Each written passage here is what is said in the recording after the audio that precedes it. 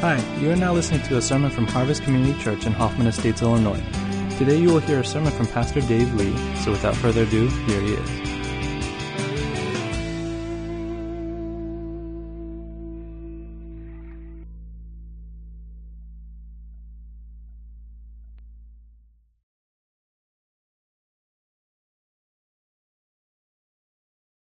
Well, good morning. If you're new to our church, my name is Dave. It's my privilege to serve as lead pastor here at Harvest. And I'm in the last message of a short series we've been doing called Recharged Through Blank. And it's just a follow-up. Recharged was the theme of our congregational retreat this past summer. And sometimes when we are moved in our hearts at a retreat or a conference and we hear something that really gets us stirred up, over time, that conviction, those blessings leak out. So this year, we felt like Pastor Seth did a great job at the retreat. God met us in a powerful way. I want to just revisit each of those 4 topics so that whatever convictions and blessings we received don't just fall off the table. If you are not able to join us at the retreat, hopefully this will be a good opportunity to hear what everyone heard. And I'm not just repeating the sermons. I'm approaching those same 4 topics from a slightly different angle of approach. And this morning we've come to the last of those messages, recharged through community. Now, I don't know if you know this, but loneliness can literally kill you. At least that was the attention-grabbing headline of an article I read this week while I was preparing for this message. And as I read and I studied more, I clicked through links, I was discovering just how powerful an effect social isolation and loneliness has on human well-being. I mean, I knew it was emotionally difficult.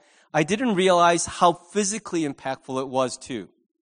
One study I read said that loneliness and social isolation has the same negative impact on mortality as smoking 15 cigarettes a day. That really got my attention. There was a landmark book on the subject of social isolation or loneliness and its effect on health, physical health, written by a guy named Dean Ornish, who's a pretty reputable physician, a medical doctor. And here's what he said about loneliness. I'm not aware of any other factor in medicine, not diet, not smoking, not exercise, not stress, not genetics, not drugs, not surgery, that has a greater impact on our quality of life, incidence of illness, and premature death from all causes. That's Dean Ornish in his book, Love and Survival. And what he's saying is social isolation and the experience of loneliness has a huge negative impact on our physical well-being. Obviously, you don't need a doctor to tell you that if you've experienced loneliness, how it affects all of you, your soul, your heart, even your body. We have to be clear that loneliness is not just about being alone. I mean, being alone is just a numerical situation. And some people, many people in fact, actually treasure and enjoy their times of being alone. Introverts, this is your chance to give me a very soft amen. Very introvert. Hey. Some of us love being alone, and that's not distressing. So I'm not talking about if you're an introvert and you treasure alone time, but loneliness is more than being alone. It is the state of feeling very weak connections with people when you actually need them. This feeling that though you may be surrounded by people, the ones you need the most, you don't feel you have a real connection, not the kind that you desperately need. Some of the loneliest people I know live in a house full of other people. Some of the loneliest people I have ever met are married. So the point is not that loneliness is being alone. It is being around people, but knowing that the connections you have with them are shallow and unsatisfying, and they don't give you life because they are very weak connections. For Christ followers, community isn't just an added bonus that makes life better. For Christ followers, community is absolutely essential. If you are a Christ follower and you have been for a lot of years, then you have a panorama of experience, some history in your faith journey to compare your present state to, right? And when you look back at your Christian journey, if you're a Christ follower, what you'll see is there are times when you felt really close to God and really alive spiritually, and times when you just felt flat and cold and numb. And chances are, it's very likely that the depth of your relationships and your connection in community also peaked when your spiritual vitality peaked. Meaning, it's really difficult to fully flourish, experience, and practice the Christian faith in isolation.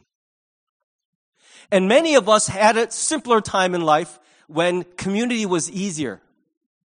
I mean, those who had the joy of going to college while we were Christ followers, many of us if we had a vibrant campus fellowship that we were part of, those were golden years for a lot of us.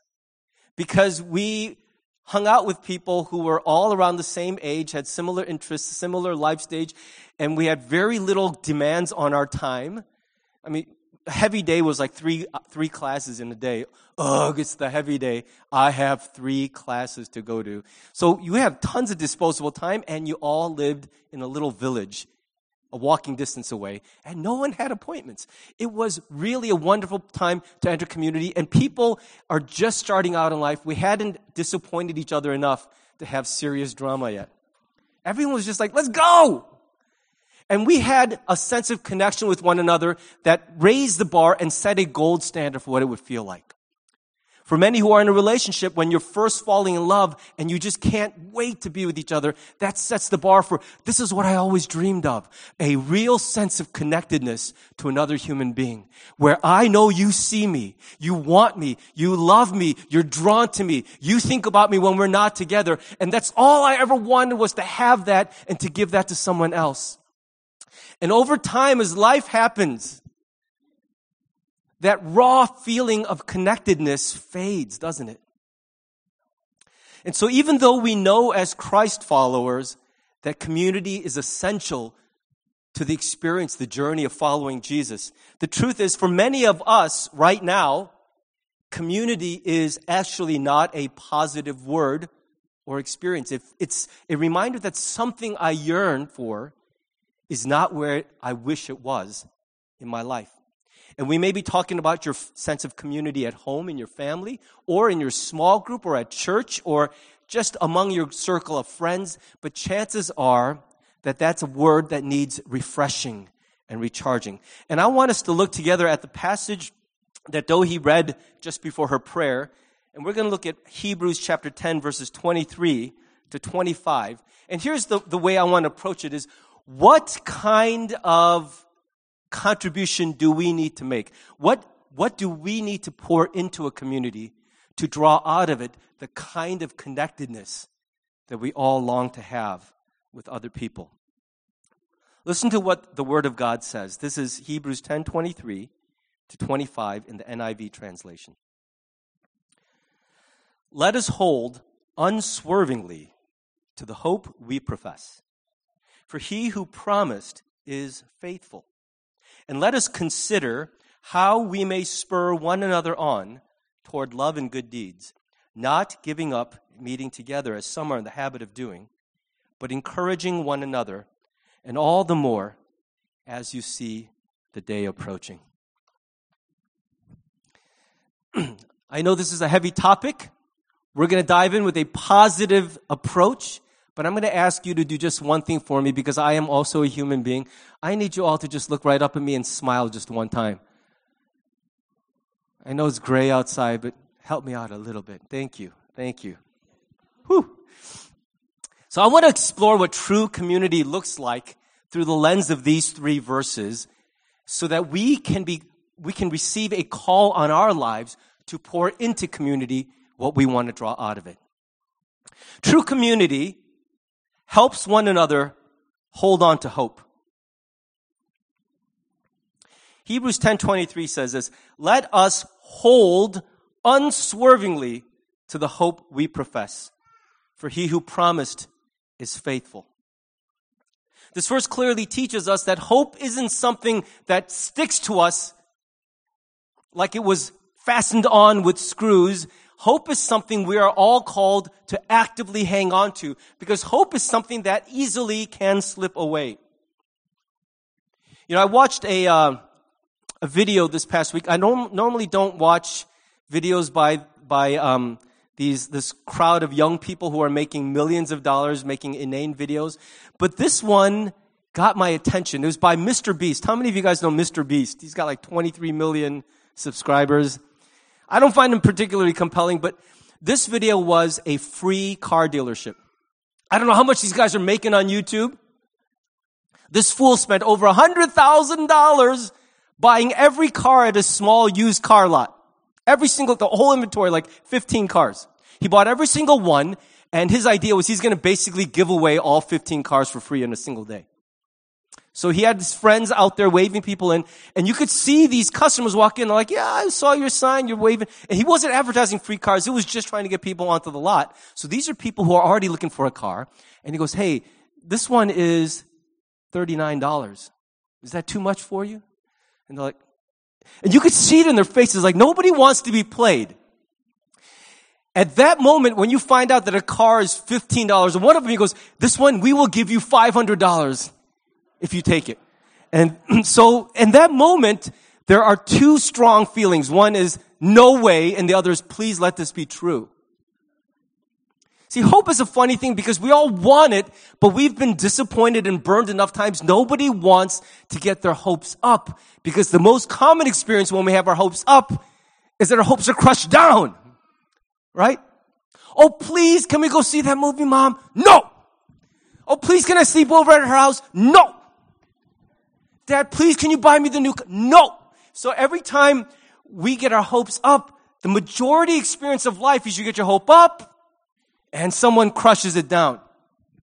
And yet, hope is so essential to being human that we still instinctively can't help ourselves. Oh, please, let this be. Let it work out. Let this thing that I need so badly. And it's not always as frivolous as a sleepover. Some of our hopes are a matter of life and death for us.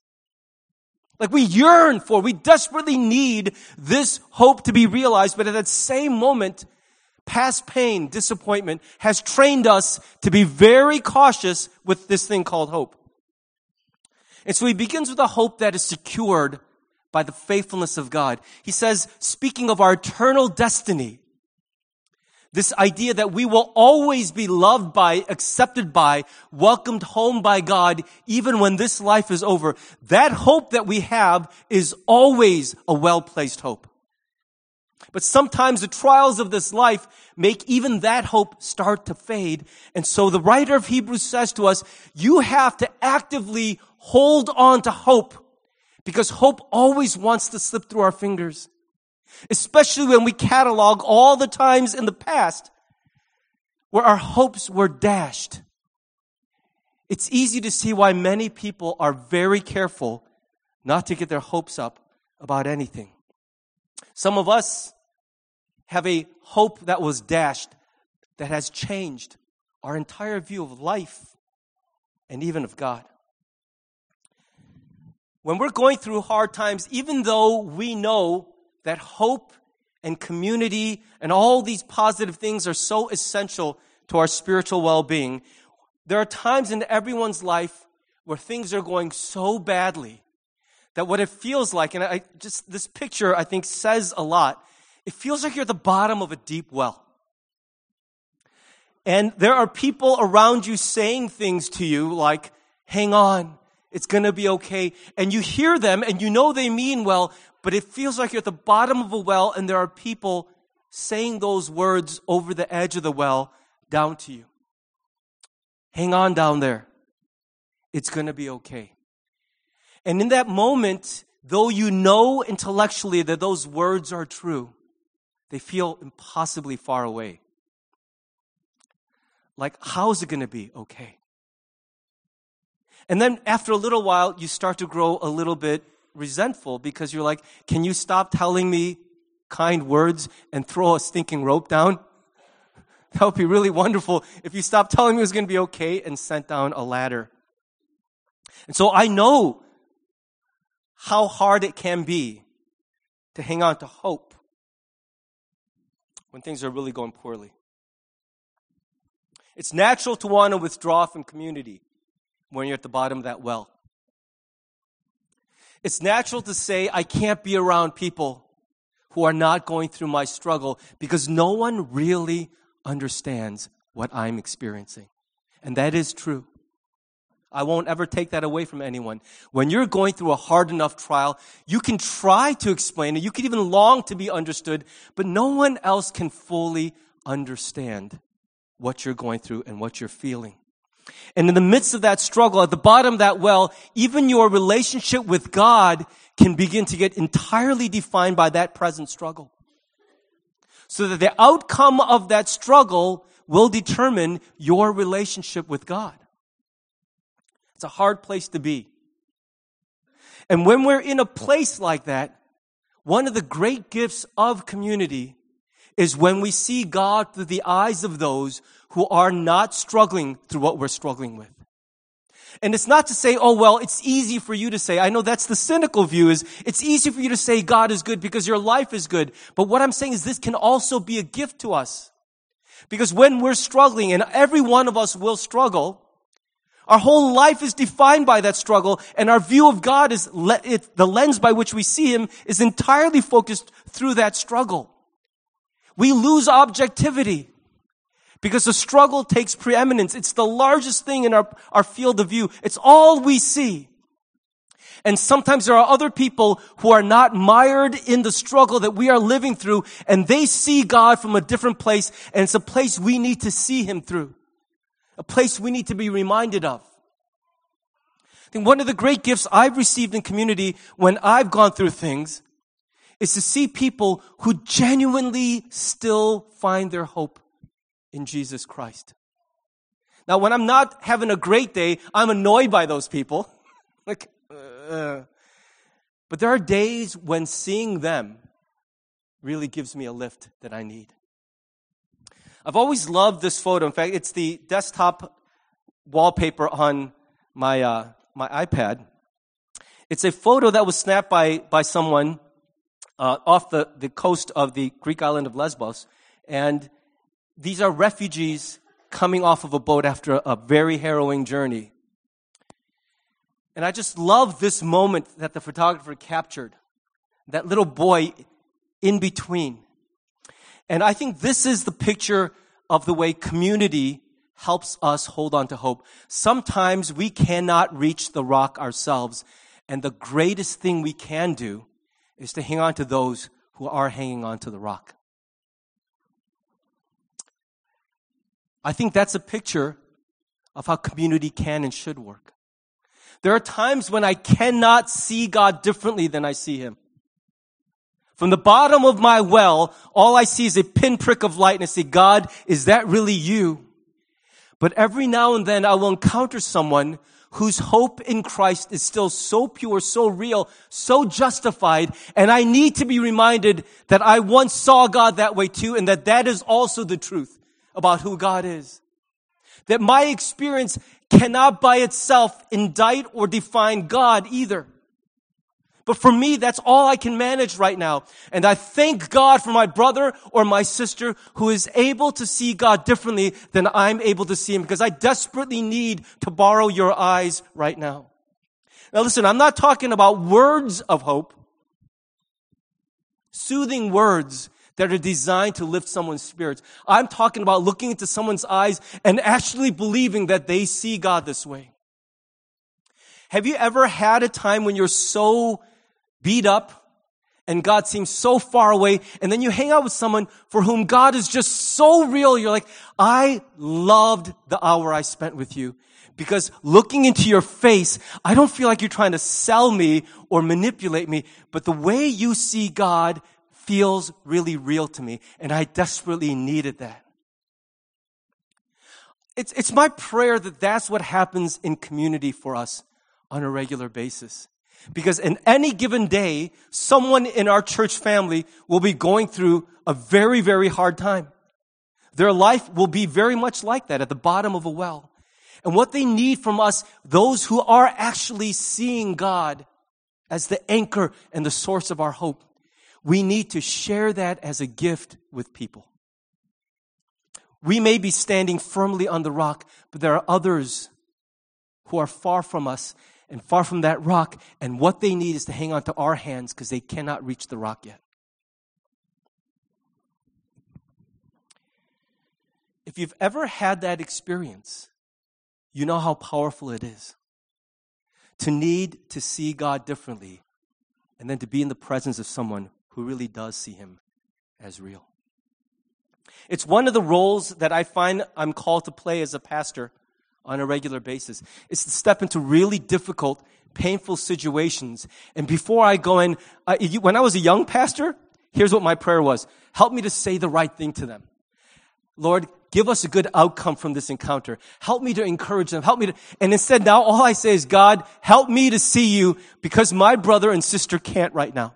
They're really struggling. They're having a really hard time seeing you. Help me to see you so that the gift I give them is the certainty of my faith in you. Because they cannot hear or see. But as I speak of you, let me show them how I see you in a way that is true because you actually are visible to me.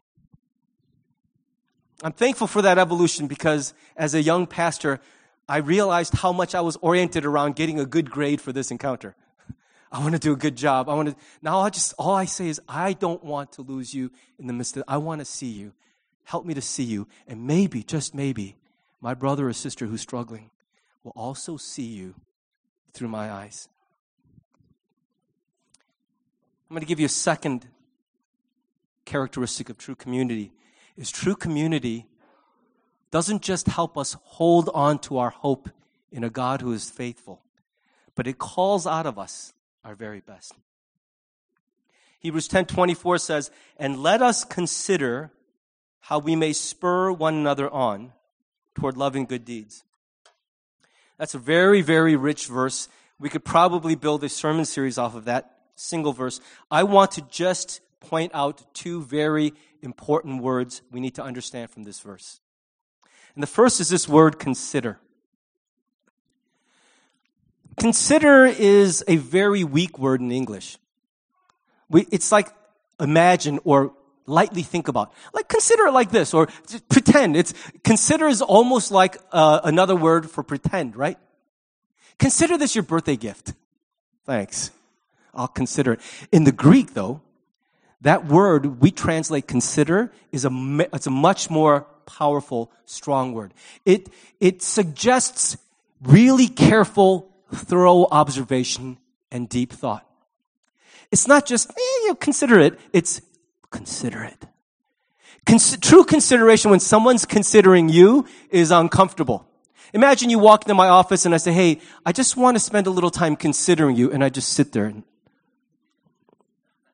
look at you. And after 10 minutes of looking at you, I just begin to ask you some deep probing questions. And then I stand in silence and wait for you to speak. That's considering. And this verse would be better translated, not let us consider how we may spur, but let us consider one another how we may spur. That's really the better translation of the thrust of this verse. Let us consider one another. And the idea is this. Before we can be used in someone else's life to move them and reorient them and direct them, we have to first take the time to truly consider them. To see past the surface and get over our assumptions and our initial judgments. This is one of the most challenging parts of spiritual leadership and life in community is that while we want to help someone, our judgment of them so often gets in the way and cripples us from being actually useful to them. Can we just admit that all of us have different things that trigger us and awaken in us that judgmental spirit of disdain? For some of us, it's a different thing, and this afternoon at our leaders meeting, we're going to explore some of those triggers. They're the things that get in the way of us actually helping other people change is because we don't really think, you need to change unless you're doing something where you need to change. Do you get that? The only reason I'm even speaking into your life is because something is happening or not happening that is different than how it should be. And so now that I see that problem, I want to help you, but what I have to get over first is my initial instinct to judge you or disdain you or even condemn you. Because what I see in you is failure or weakness or passivity or some other thing which is triggering me at the same moment. And so consideration is one of those active disciplines we take on where we say, I'm going to get past my initial prejudices, and I'm going to really see past the surface to what's happening inside of you. My goal is not to categorize you and repair you, to give you a one-line of discourse. Oh, I know what's wrong with you. Just do this and you'll be fine, and then God will be God again, and you'll be just great. Have you ever had someone speak into your life without taking the time to actually understand and know where you are? You can answer. I know for a fact that the majority of you have had that experience because you've shared it with me.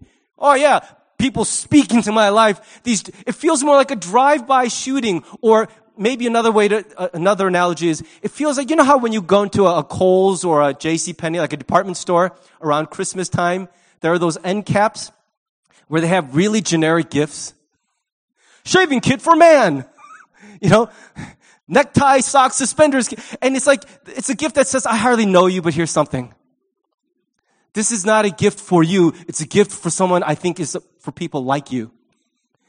What I know of you is you're male and you're alive, so here's something.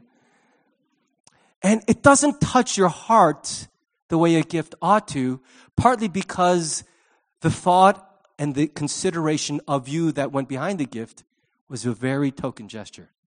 It's a shallow gift. I'm not saying the person didn't care about you. They cared enough to do something. I'm just saying the reason it doesn't actually touch you is because it doesn't reflect any real sense of knowing you at all. When people bought me neckties for years, I'm like, when's the last time you saw me wear a necktie at church? And yet, people kept getting me ties. So there was a phase, I don't know if Randy remembers this, where I tried to wear a tie every week. Do you remember that? And then you started joining me, and, I thought maybe I'll try wearing ties, but I can't stand ties. I just hate that feeling. So this idea of, before we give someone something, even if it's well-meaning advice, even if it would help them if they just heard us, you can't be heard unless you hear first. And that's where the considering part of community really is so vital. Don't spew advice at people too quickly, even if your advice is right.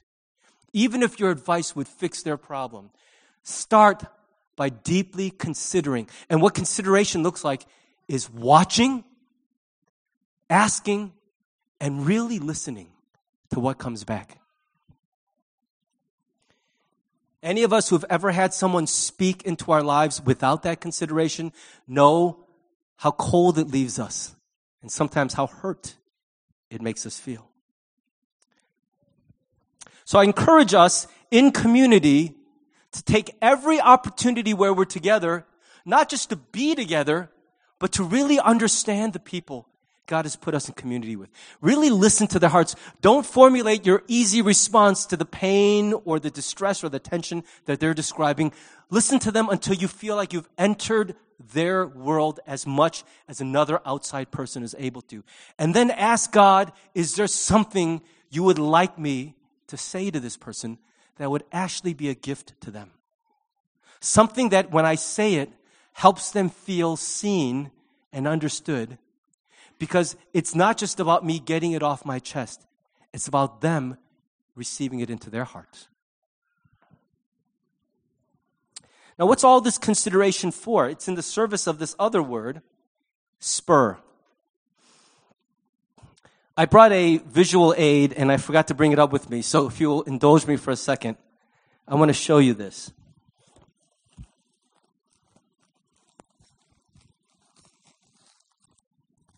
Now I've lost it. Here it is. I actually thought about fastening it to my shoe the whole time, but that would have been silly. This is a spur, a cowboy spur. It looks like a really mean device. And it has a very important, specific function for a person who's riding a horse. The goal of a spur is to direct the movement of a horse with a sensation that is not destructive or painful, but is impossible to ignore. It's like a smooth pebble stuck in your shoe. It kind of hurts a little, but I mean, you can take it, right? A little pebble in your shoe is not like, oh, I'm paralyzed. You can walk all day on it, but it's so irritating. And so after a moment, you will pause whatever you're doing, you'll take off your shoe, and you'll take that pebble out because you cannot endure it any longer. It cannot be ignored. And that's at the heart of the way a spur is used. I know this looks mean, but the reason this spins is so that it doesn't jab into the horse. It's meant to just create, and I saw a video of a horseman was training a young lady on how to ride a horse. And he said, I want you to lean against me on this fist. And she did that, and she could lean her whole body weight on it. And then he did this. He goes, now I want you to lean your whole body weight on this thumb. And she couldn't do it even for a second. She's like, oh. She goes, you see that discomfort? That's what the spur does. It doesn't damage. It doesn't cause pain, but it's a constant, steady stimulus that says you cannot keep going in that direction. I won't let you. You're going to move this way, and you're going to move this way, just to avoid the constant, steady pressure that says, this is not the way for you to go. What's interesting is that the Greek word that we translate as spur, you're going to recognize it. I don't like to throw out Greek words, but you'll even recognize this Greek word. It's paroxysmos. It's the word from which we get the English paroxysm, which is a medical term for spasm. Or a paroxysm is, in common language, it's a fit, like a paroxysm of laughter, or a paroxysm of tears, or even a paroxysm of rage. It's when something overtakes you and it cannot be ignored. It's just going to take over, and it's a sudden thing. Combining those two ideas, here's the point of spurring. It's saying to someone, I've heard you. I know where you are. I know everything that you've told me about where your heart is right now, and I cannot judge or blame you for wanting to go this way. I see how hurt you are, how confused you are, how angry you are, but I also see that the edge of the cliff is on that side, and as a friend, I cannot, in good conscience, let you keep going that way and still say that I'm your brother or your sister.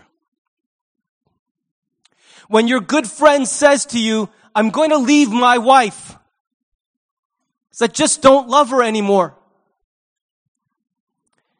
You say, I've heard the whole saga of your unfolding relationship, and I know why you feel that way. At times, I've agreed with you. I felt the emotions you felt. I'm like, man, this person is terrible. Run for the hills. And yet I know that you also made a covenant in front of God. And I don't know how all this is going to end.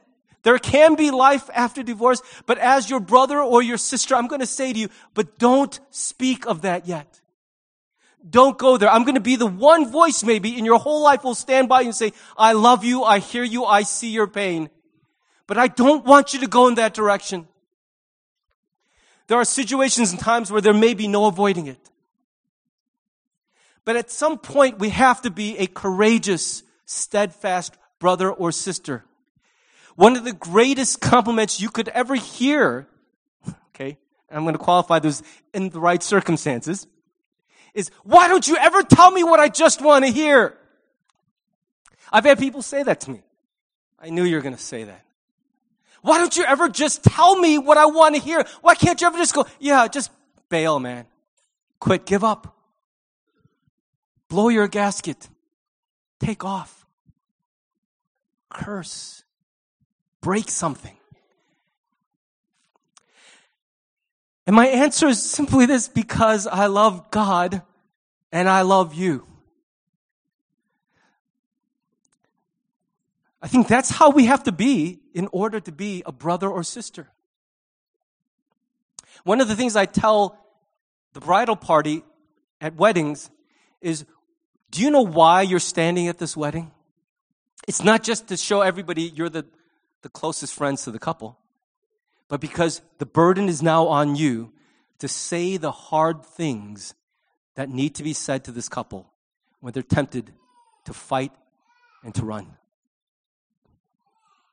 Because when a marriage falls apart, and sometimes they do, the one question we all want to say is, who was speaking into their life? Who on the inside, who really knows them and loves them, was challenging them not to go this way, fighting with them and for them, not against them? I think that's what real community does, is it says, I know how badly you want to go over the cliff, but I love you too much to just watch you do it. And so in a way that doesn't damage you, in a way that doesn't intentionally hurt you, I will just be that steady spur in your side. And that's the proper way to use a spur on a horse. You're not supposed to go, yeah! It's not supposed to stab and break skin. It's like this. There you go. Come on, buddy. I'm going to just keep nudging you, and you're going to be like, what is that? And the horse is just going to keep going like this. Seriously? And that's all it is. It's a steady, non-ignorable push that says, no, don't go there. I've had to do that at times, and it's never comfortable. I can testify to this. It's never comfortable to be the spurrer. It's even less comfortable to be the spurree. But spur we must. And that's why it's so important that we first take time to consider each other, to enter into the pain, not to be so cavalier and go, what's your problem? Just do this. To say, I would, if in your shoes, I think I'd be sorely tempted to do exactly what you want to do. But I know there's nothing but death on the other side of that. I want you to fight, but I see that you can't. So I'm going to just stand here faithfully as a friend and just keep going, no. When you and your buddy are on a business trip and he's married and he keeps going, do you see her? She's checking me out, man. I'm going to just go over and say hi. And you're like, nope. Box out. Set a pick. Then roll and set another pick. Don't let him do what he wants to do, because he will lose too much if no one speaks up. You don't have to be damaging. You don't have to be condemning. You just have to be steady and impossible to ignore. And I believe one of the greatest powers that we have in spurring is first to get on our knees and pray for the person that we need to spur. I think today in Christianity, we depend too much on our words. We step into the situation and we try to talk people through things before we ever talk to God about that person. And what is it that we're using this spur to move someone towards? It's not just, dude, you treat yourself. You work so hard. Go ahead and get that thing you want. We're not spurring each other just toward whatever the other person wants. We're spurring them in a very specific direction towards agape love and the good deeds that arise out of it. That's what we're spurring each other towards. In Christian community, that is our constant focus. Is I want to call you to always practice and live in and walk through agape love. Agape love is a Greek term that's this specific kind of love. It's exemplified by what Jesus did for us. It's a love that is selfless and sacrificial and deeply committed. It's not the kind of love you typically find in the world. It's a different kind of love altogether. And when we give it and we receive it, there's something powerful that happens. Let me give you a last thing here. True community just shows up for one another. Hebrews 10:25 says, not giving up meeting together as some are in the habit of doing, but encouraging one another, and all the more as you see the day approaching. That's kind of a cryptic statement there by the writer of Hebrews, this idea that some are in the habit of giving up meeting together. It's comforting to know that even in the days when the Bible was being written, people were bailing on the church. It's not a modern phenomenon. The impulse to walk away from community is incredibly powerful. I'm a pastor and a small group leader, and I can't say that I'm immune to it. There are days when, and I'm going to be really transparent here. Please don't be stumbled if you're in my CG. But there are days where I'm actually hoping no one can make it. Oh, God, I need this Friday night badly. Please just let everyone go, oh, I can't. And that's so wicked of me. It's so weak sauce of me. And yet I'm saying there's this weird thing where I love my CG, but I also want a reason to not have to commit to anyone other than myself. Where I just think of the freedom of pulling away as a promised land. It's that feeling of a snow day when you're a kid in school. Like, yes! No meeting. It got canceled. Have you ever felt that? Am I the only one? I'm such a bad Christian. Thanks, Bob. You and I are the worst guys in the room. Everyone else is like so stumbled right now. We must have all been there. And there's a way of saying, I can't make it with such an air of finality that you're hoping no one will ask you why not. Can't make it, sorry. Why not? Because I don't want to make it. Thank you. The temptation to bail, to withdraw from community is incredibly powerful. It's not always just laziness or a desire to be alone. Sometimes it's because that group is a reminder of disappointment, of unmet expectation, even of pain. In their book, The Lonely American, Jacqueline Olds and Richard Schwartz writes this, and I think this is very insightful. Our lives are spent in a tug of war between conflicting desires. We want to stay connected and we want to be free. Can we say amen to that? I saw one New Yorker cartoon back in, I think, 2006, or maybe even earlier than that. Two women sitting in a restaurant saying, my intimacy needs or my privacy needs are getting in the way of my intimacy goals. Meaning there's always a desire to fully be known and also to guard ourselves. To have deep friendships, but not have to be obligated to them at all. In other words, we always want to have our cake and eat it too. We love all the benefits, little of the cost. And sometimes we get there because we tried pouring in all the cost and we got burned or disappointed. So we're like, I'm not doing that again, ever. But here's what I want to encourage us to think about. We cannot fully experience and practice our faith alone. And as tempting as it is to make our faith a personal, individual, private faith, to say, why do I need you guys to be a Christian? I could love and worship Jesus all by myself. In theory, yes, but not fully. This is not a relationship and a faith and a way of life ever designed for individuals to do alone. In fact, I would argue that the vast majority of commands in the New Testament are impossible to obey if you're alone. How can you forgive when you're by yourself? How can you love when you're by yourself? How can you serve when you're by yourself? The majority of these commands require other people. They absolutely require it. And yet I know how easy it is to succumb to the temptation to withdraw from community. There are two key ingredients for community. I won't speak long about them, but the first is just contact. If you want to have community, you got to actually be in the same place together. You can say, guys, you go meet without me, I'm there with you in spirit. If you're there with them in spirit every week for 2 years, you're not a part of the group. It doesn't matter how much you like them from far away, how closely you follow them on Facebook, you are not a part of that group anymore. Okay? Except in spirit, which is another way of saying not really. And the other key ingredient for community is consistency. It's not just being together in the same place, but being together on a regular basis. Hey, wasn't that one time we were together like 2 years ago? Awesome. We're besties now because that really profound moment we had 2 years ago. No, you're not. You just had a really great experience that never got repeated. You're like Hanson with her song Mbop. One hit wonder, was great, but never followed it up with anything else.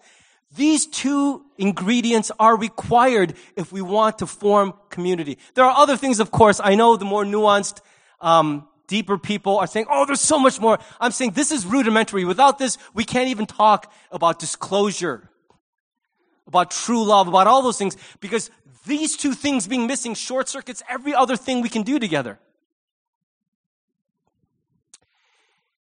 And these are the first two casualties of war when we're going through a lot of stuff. This is such a strong tendency to say, I'd love to be there, but today I just don't have it in me. I'm going to say no. Sorry, guys.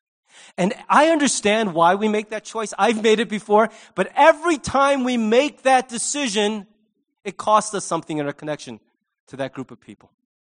It costs us something. What we'll find is every time they get together without me, they forget me a little bit, and I forget them a little bit. It's inescapable. The connections we have, the bonds between us, dissolve a little each time we make the choice not to be together. And what I find after a while is I don't even miss it anymore.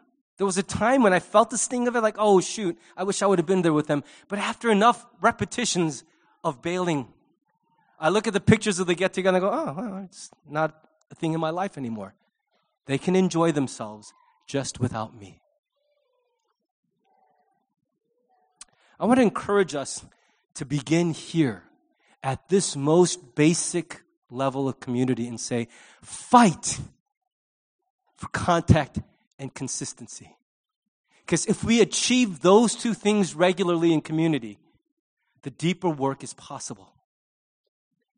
But without contact and without consistency, we can't really speak of the trust that's required to help someone hang on to their hope in God.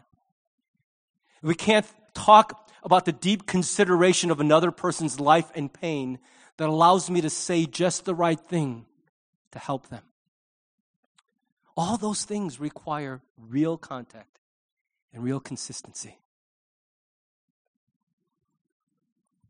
I'm not saying that out of a rebuking spirit, but simply to say to you, your experience of any group will begin, and in the early stages will be entirely defined by these two ingredients. And if this is where things are falling apart for you, this is the place to begin the repair work. It's just to say, I've got to take stock of how often I am actually together with the people that I care about. I'm so thankful for Jeannie because she's very vigilant and very proactive about gauging when our family's too much on our own. And she'll always fight for, can you be home today for dinner? Let's have a family dinner. I think if she didn't do that, I would often get lost in my own world, and we might just be ships passing in the night. I'm really grateful that she's constantly thinking about these things, contact and consistency. I want to close with a couple next steps. And the first is, at Harvest, small groups are our basic unit of community. You being in this room is a really important step. It's really important. I'm so glad you're here. I hope whenever you come on Sunday, there's at least one thing that is positive in your experience that says, I met God there and I enjoyed the time I spent with other people. So being here matters, but you cannot really form a meaningful level of community with 150 other people. It's always going to be community-ish at this level. But when we get into a smaller group, a real sense of knowing and being known at a level that I need and I want, that becomes possible. And at our church, small groups are the basic unit of community. I chose my words carefully because the main unit of small group in our church is a community group. And we have 11 of those right now at our church. And they are divided by life stage or by geography or by day of the week. The information is available on our website. But if you're not a part of a small group, I strongly encourage you to join one. Because that the fullness of the experience of being a Christ follower and a part of this church depends on that. If you don't want to be a part of the larger community groups that are full families or mixed gender, we have women's small groups that meet for Bible study and fellowship during the week. And if you are somebody who wants a much deeper dive in a more intimate, consistent setting, in 2020, it's our hope to launch something called journey groups, which are groups of 3 that go in a very, very deep dive, processing feelings and thoughts and spiritual journey with one another. No holds barred, no secrets kept. If that sounds appealing to you, that sounds like the level of community and depth you've been yearning for, please express that to us so that we'll know there's an appetite for this. It's our hope to launch that in 2020. But if you're not a part of any small group at all, my exhortation to you this morning is do something about that. We've provided the means for you to walk in community, but you've got to still walk through that door yourself. And if you don't know how, if you're not sure where, talk to a leader or a pastor and say, I feel the pull. Tell me what my options are. What can I do? If you're already part of a small group, but in all honesty, it doesn't float your boat, it's not everything you hoped it would be, it's too easy to say, no, I'll pass. I'm going to call all of us who are in a small group, and that's a lot of us. At our church, we have 80% of our congregation involved in a small group of some kind. That's massive.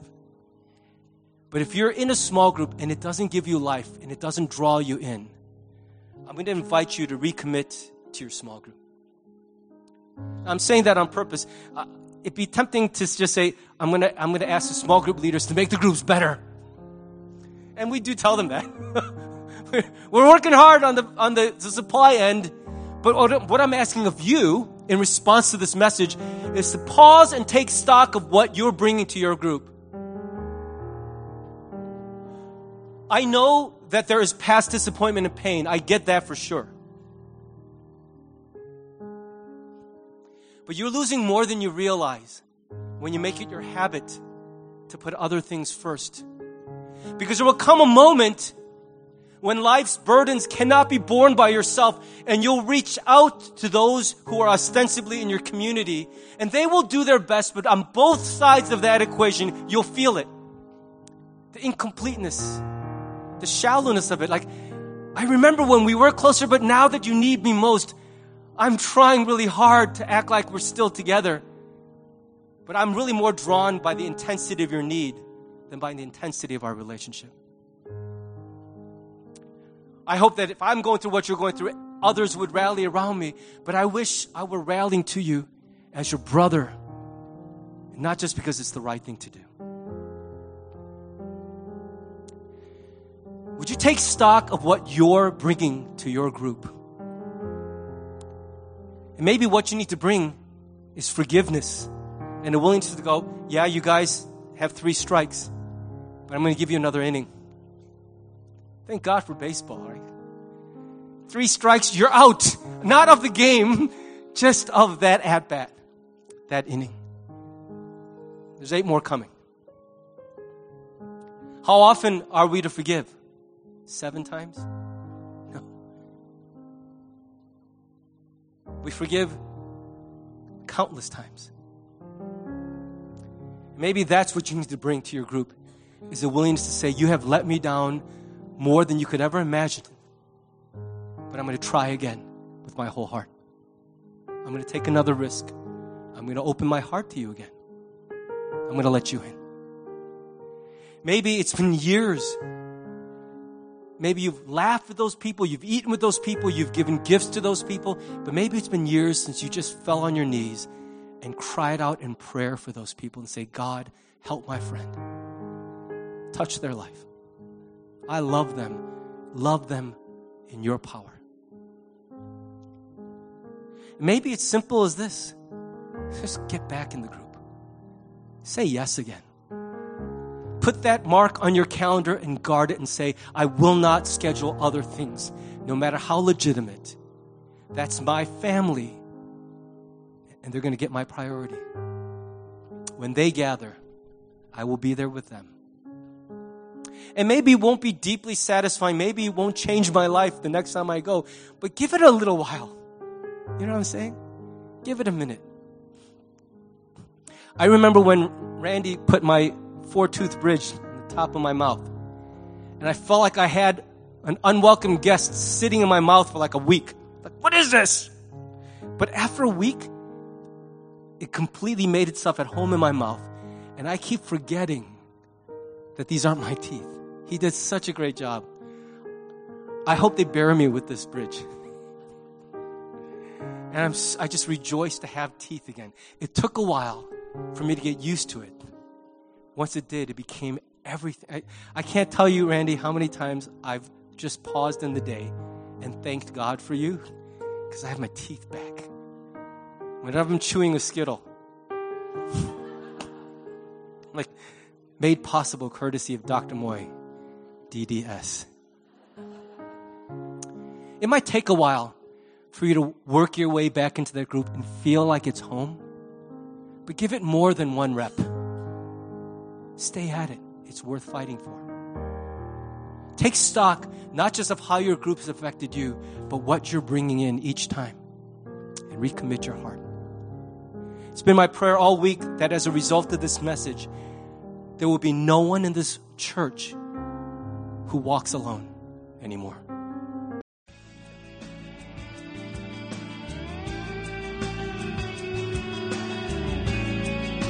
Thanks for listening to the sermon from Harvest Community Church. If you would like more information or have any questions or comments, check out our website at harvest-community.org. Thanks for listening.